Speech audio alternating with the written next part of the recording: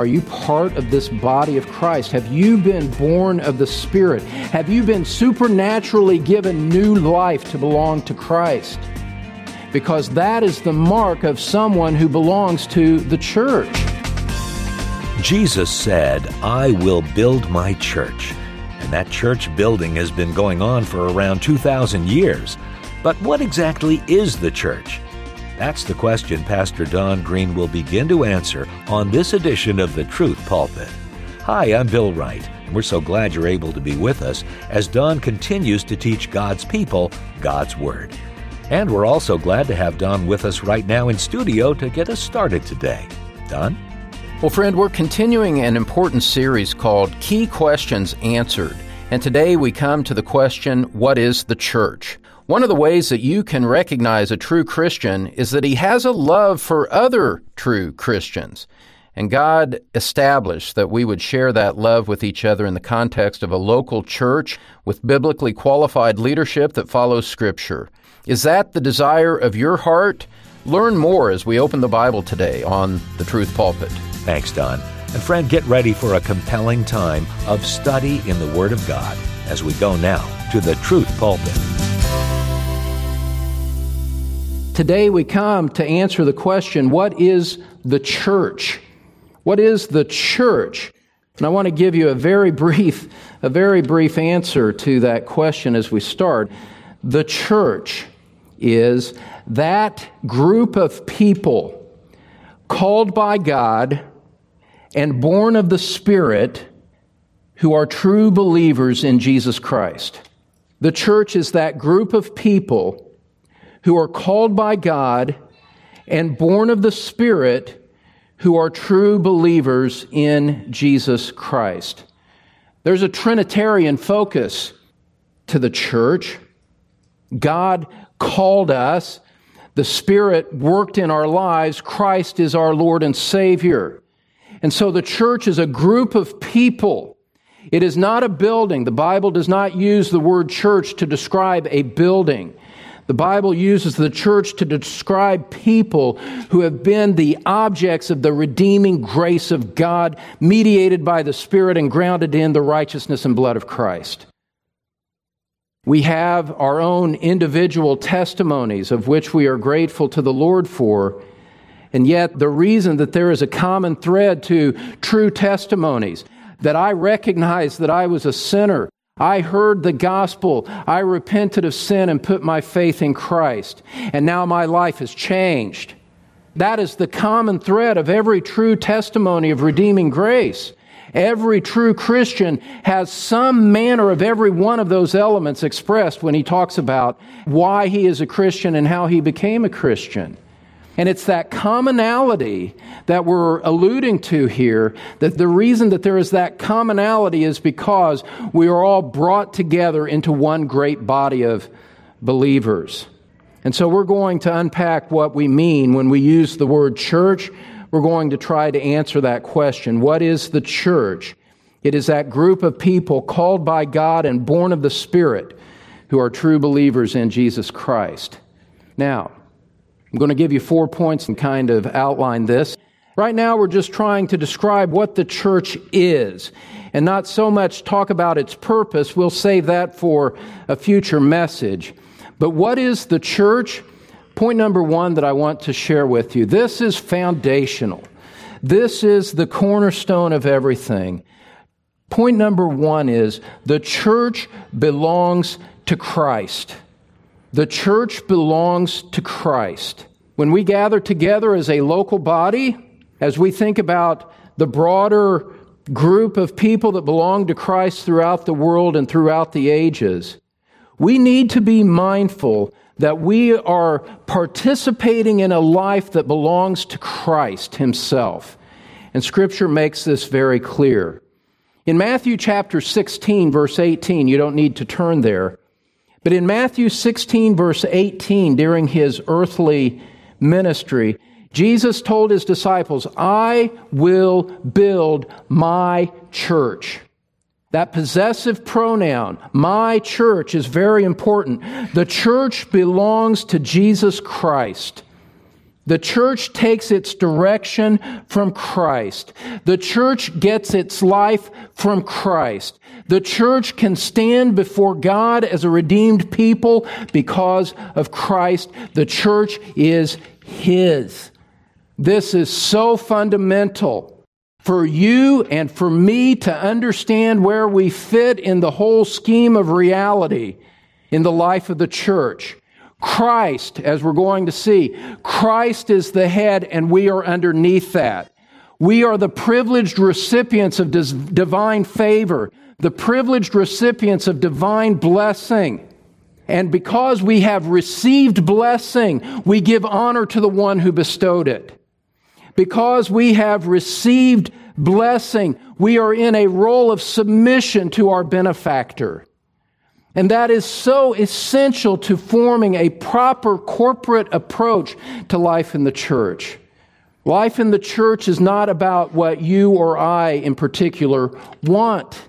Because the church belongs to Christ, evermore, ever and always, our preeminent question in any situation in the life of this local body is, what does Christ want? What does Christ say? Because the church belongs to Him.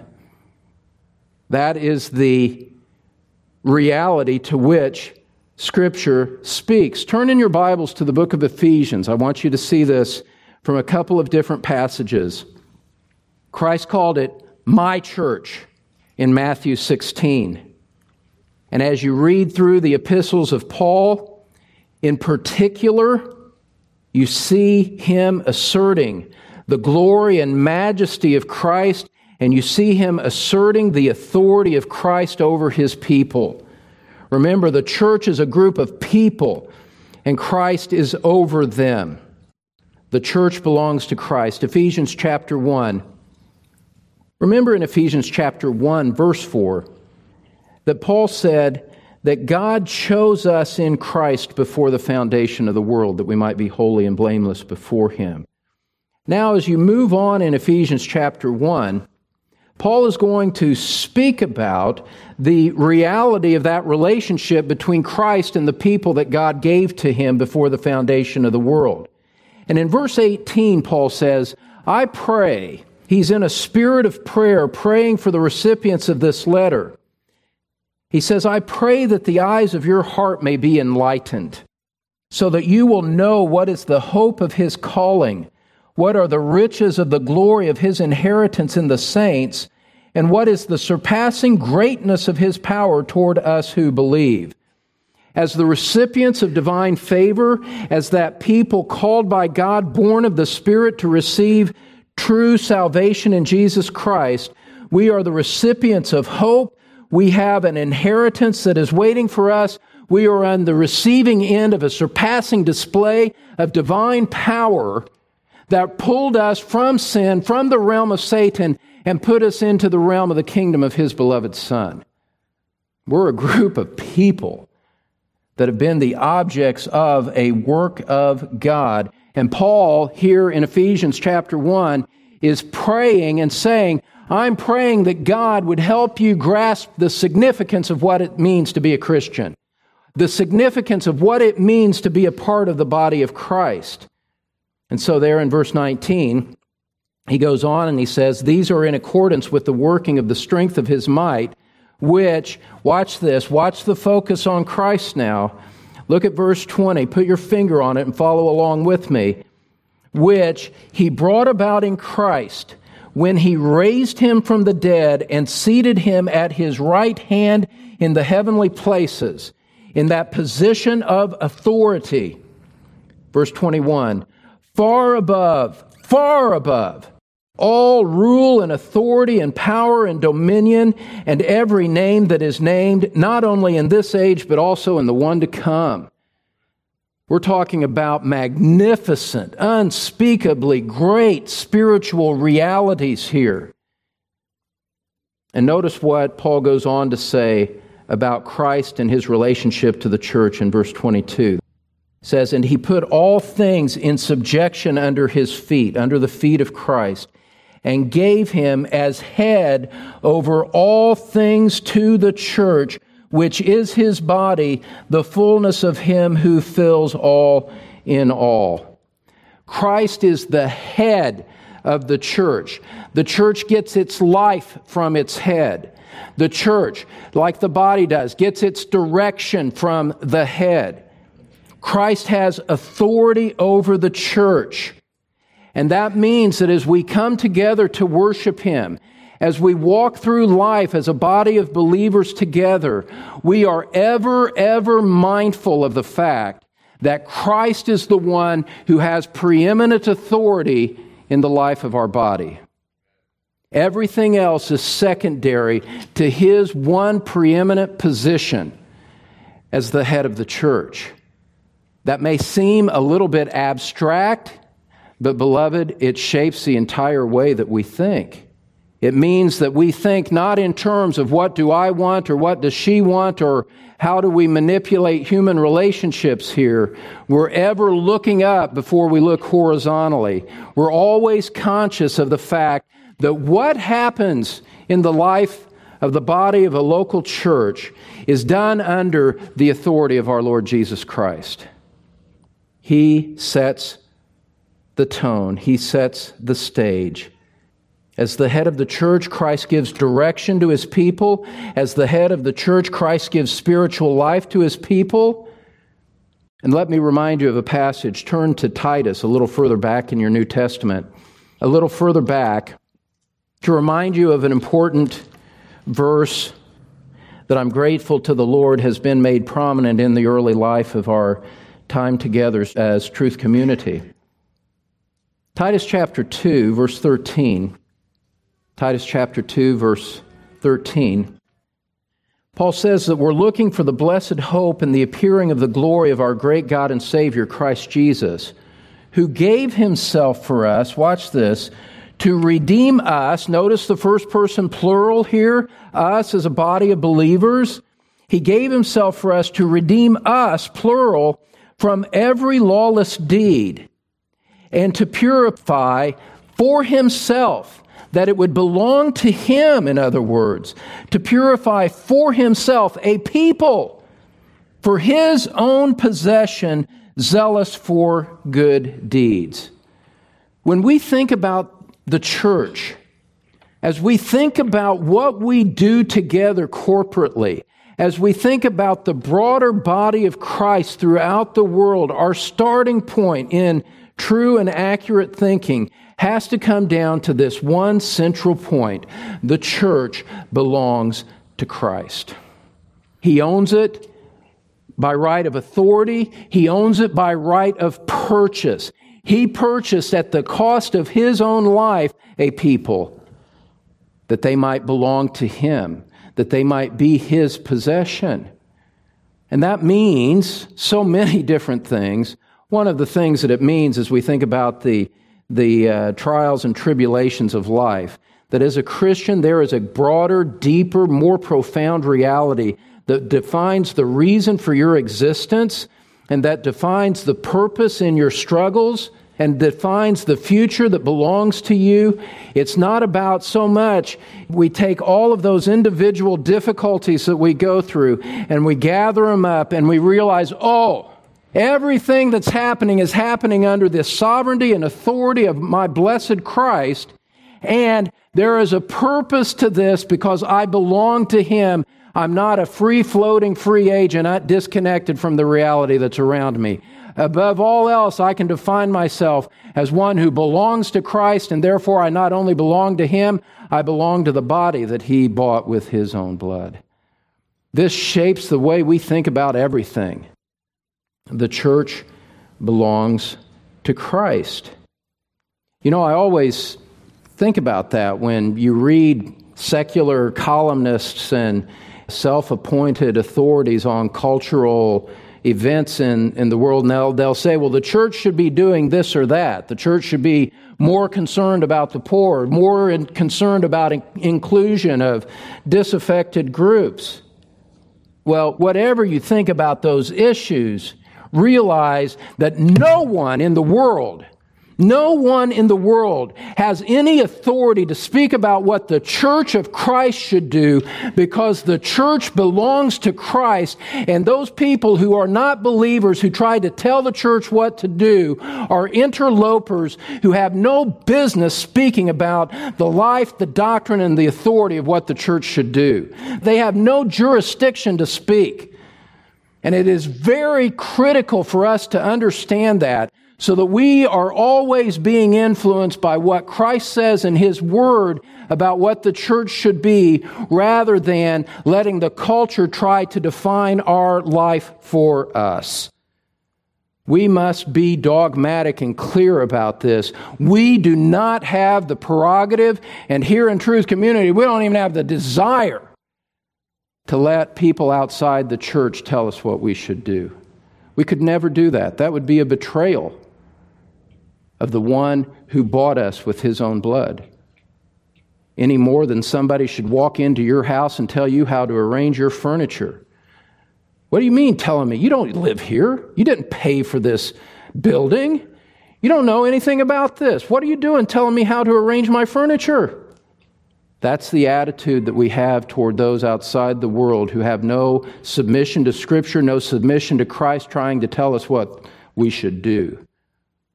No, the church belongs to Christ, and we take our direction from Him. And so as a result of the fact that the church belongs to Christ, that affects the way we think about ourselves and the way that we think about each other and the way that we think about the world around us as we think about this great body of people who belong to Christ. It's like there's a triangle in our minds, and there's everything, but it all points up to one central point, and that point is Christ. And everything flows from Him as the head. Everything flows from Him as the authority. Everyone flows from Him as the giver of spiritual life. It is a precious thing to be a Christian. Part of the reason that it's precious is because we belong to this body known as the church. Well, let me move on to a second point here. Then, the church belongs to Christ. Who is it then that belongs to the church, you could say? The church belongs to Christ. Well, who is it that constitutes the church? Let me give you a second point here. The church consists of true believers, genuine Christians.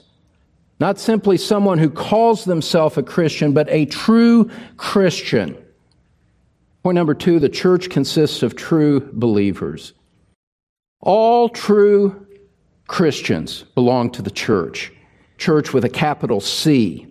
We're talking about it, the church universal here. It's sometimes called that, the universal church. All true believers are part of the universal church of Christ. Turn in your Bibles to 1 Corinthians chapter 12. 1 Corinthians chapter 12. We'll just look at a couple of key verses here. 1 Corinthians chapter 12, in verse 12. Remember that we said the church is that group of people called by God and born of the Spirit who are true believers in Jesus Christ. Here in 1 Corinthians chapter 12, verse 12, you see that spiritual reality being laid out by the pen of the Apostle Paul. He says, "For even as the body is one and yet has many members, and all the members of the body, though they are many, are one body, so also is Christ." Watch this in verse 13. "For by one Spirit we were all baptized into one body, whether Jews or Greeks, whether slaves or free, we were all made to drink of one Spirit." Paul is saying that the Spirit of God is the one who brings somebody into the body of Christ. And everyone who has been born of the Spirit is a part of the body of Christ. There's no such thing as a true Christian who is not a part of the body of Christ in this universal sense. And so the church consists of true believers. God calls His people to Christ by a work of the Holy Spirit. We become part of this church not by human effort, but by a work of God. And so the church consists of true believers. And if you look at Acts chapter 2, you can see where the church was born. The church was born by an act of the Holy Spirit in Acts chapter 2. And I want to just point this out to you as well. We believe that the church began at Pentecost in Acts chapter 2. So actually, let's go back for just a moment to Jesus' final words to his disciples before he ascended into heaven. And look at Acts chapter 1, verse 4. Acts chapter 1, verse 4. Gathering them together, Jesus commanded them, that group of disciples, he commanded them not to leave Jerusalem, but to wait for that which the Father had promised, which you heard of from me. For John baptized with water, but you will be baptized with the Holy Spirit not many days from now. Something was coming that had not yet occurred in their lives. And so Jesus says, wait and stay in Jerusalem until you are baptized with the Holy Spirit. Look at verse 8. He says, you will receive power when the Holy Spirit has come upon you. And so he's looking forward. He's looking to something in the immediate future and telling them to anticipate and to wait until it comes. Well, in Acts chapter 2, we see the fulfillment of that.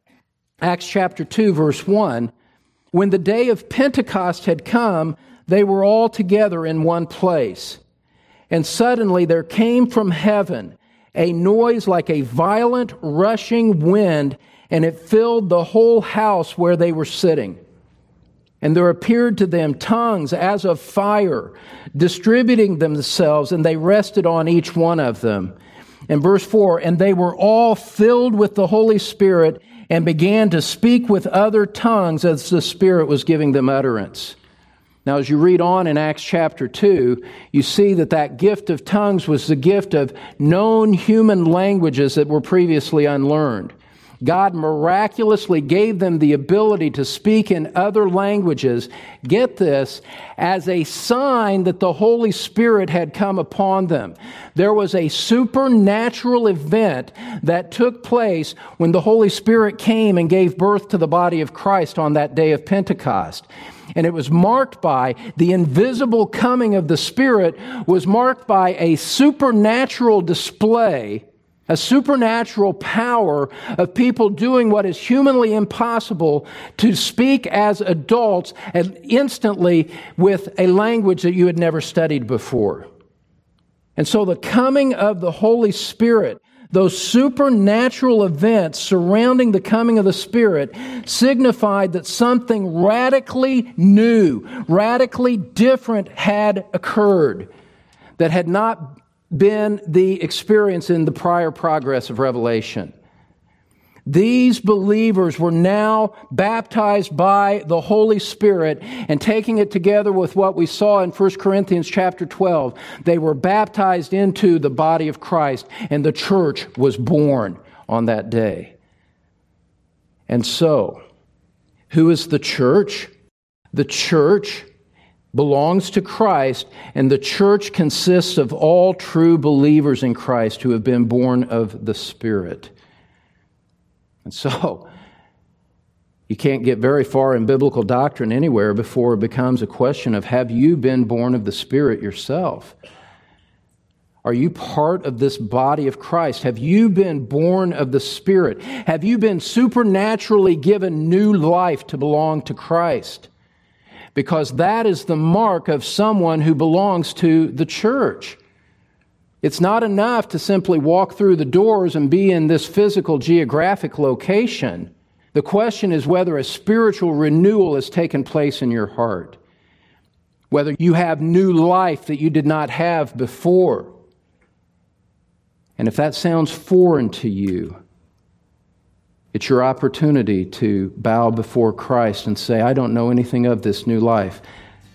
Please save me.